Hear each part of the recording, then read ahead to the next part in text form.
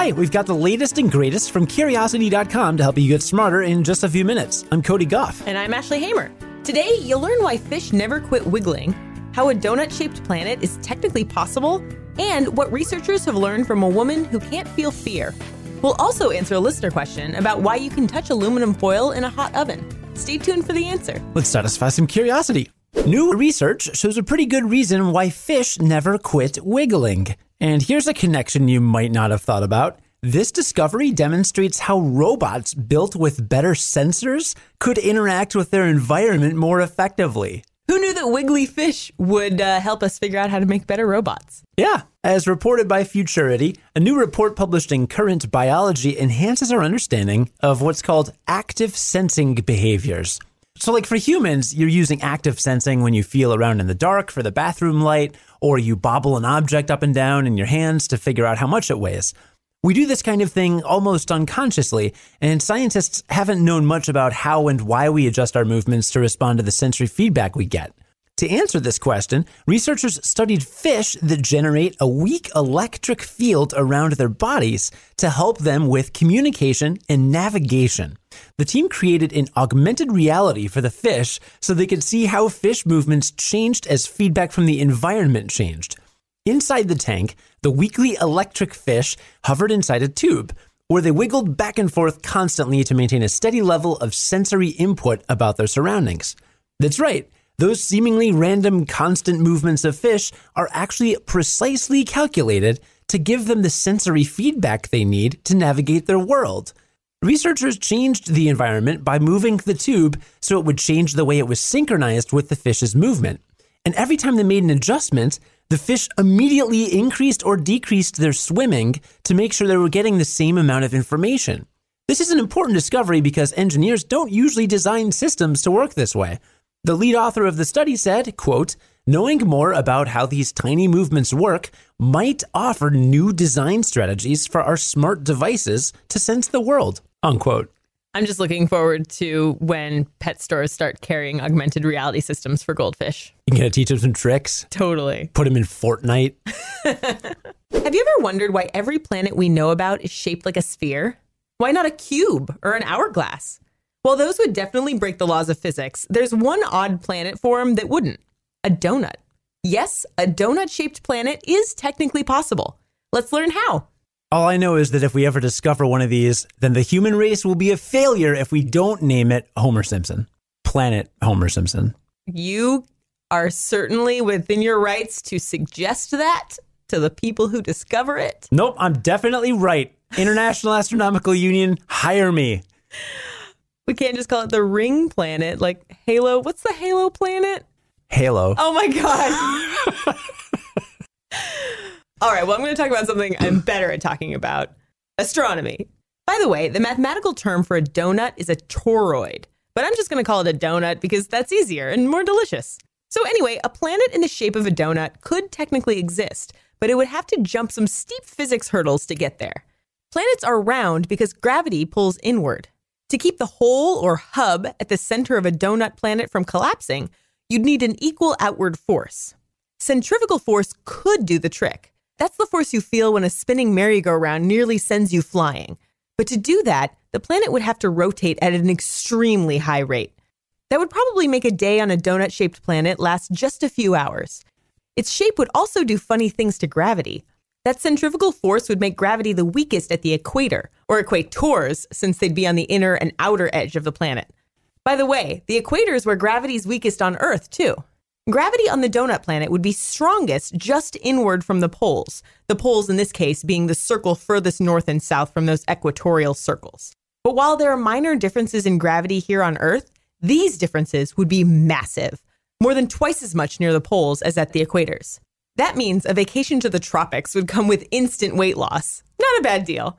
But don't pack your bags just yet. Remember that high rotation rate? It would make for harsh weather.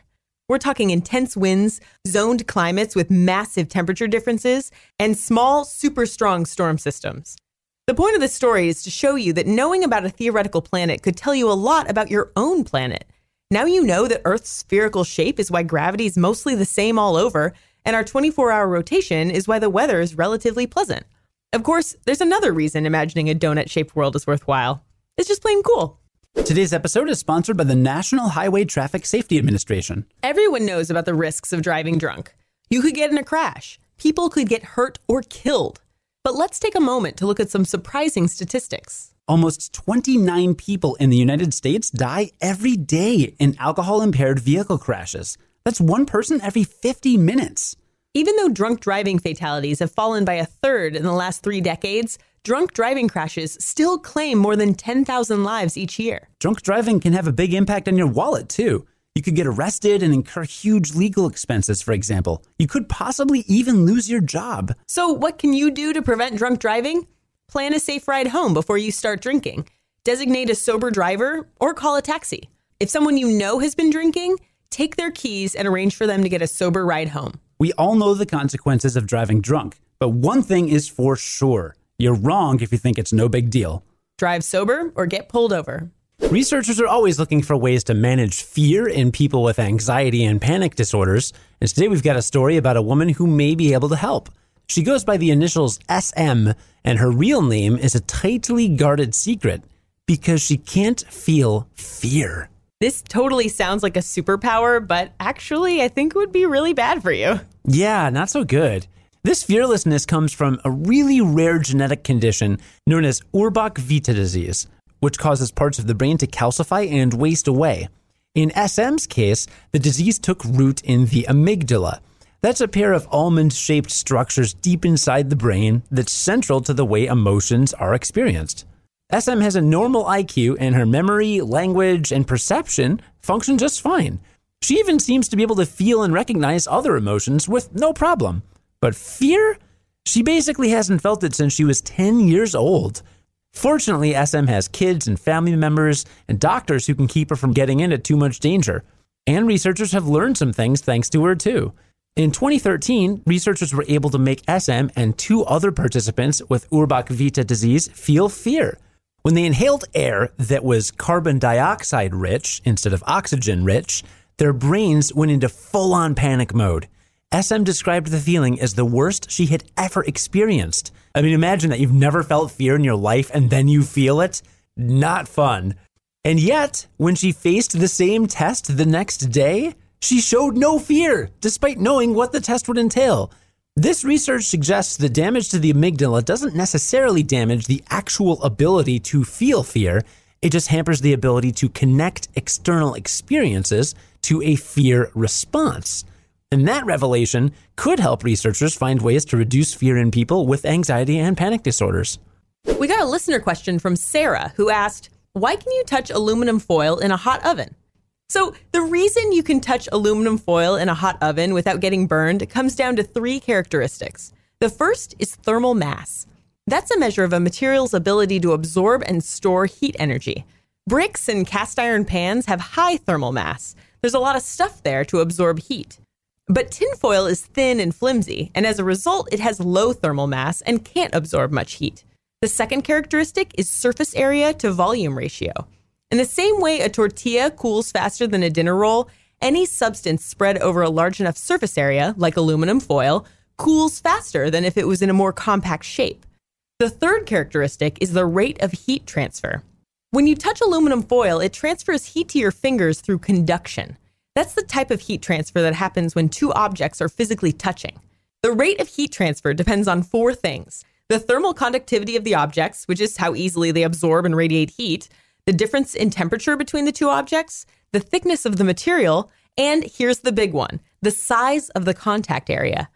Aluminum foil is usually pretty wrinkly, so you end up touching bumps and ridges rather than the whole sheet full on. A small surface area means a lower rate of heat transfer. So to recap, aluminum foil in a hot oven usually won't burn your fingers because it doesn't hold much heat in the first place. It starts cooling the minute you open the oven, and you touch less of its surface area than you think. Thanks for your question, Sarah. Before we wrap up, we want to give a special shout out to one of our patrons for supporting our show. Today's episode is brought to you by Dr. Mary Yancey, who gets an executive producer credit today for her support on Patreon. We cannot thank you enough for your support. If you're listening and you want to support Curiosity Daily, then visit patreon.com/curiosity.com, all spelled out. Join us again tomorrow for the award-winning Curiosity Daily and learn something new in just a few minutes. I'm Cody Goff. And I'm Ashley Hamer. Stay curious. On the Westwood One Podcast Network.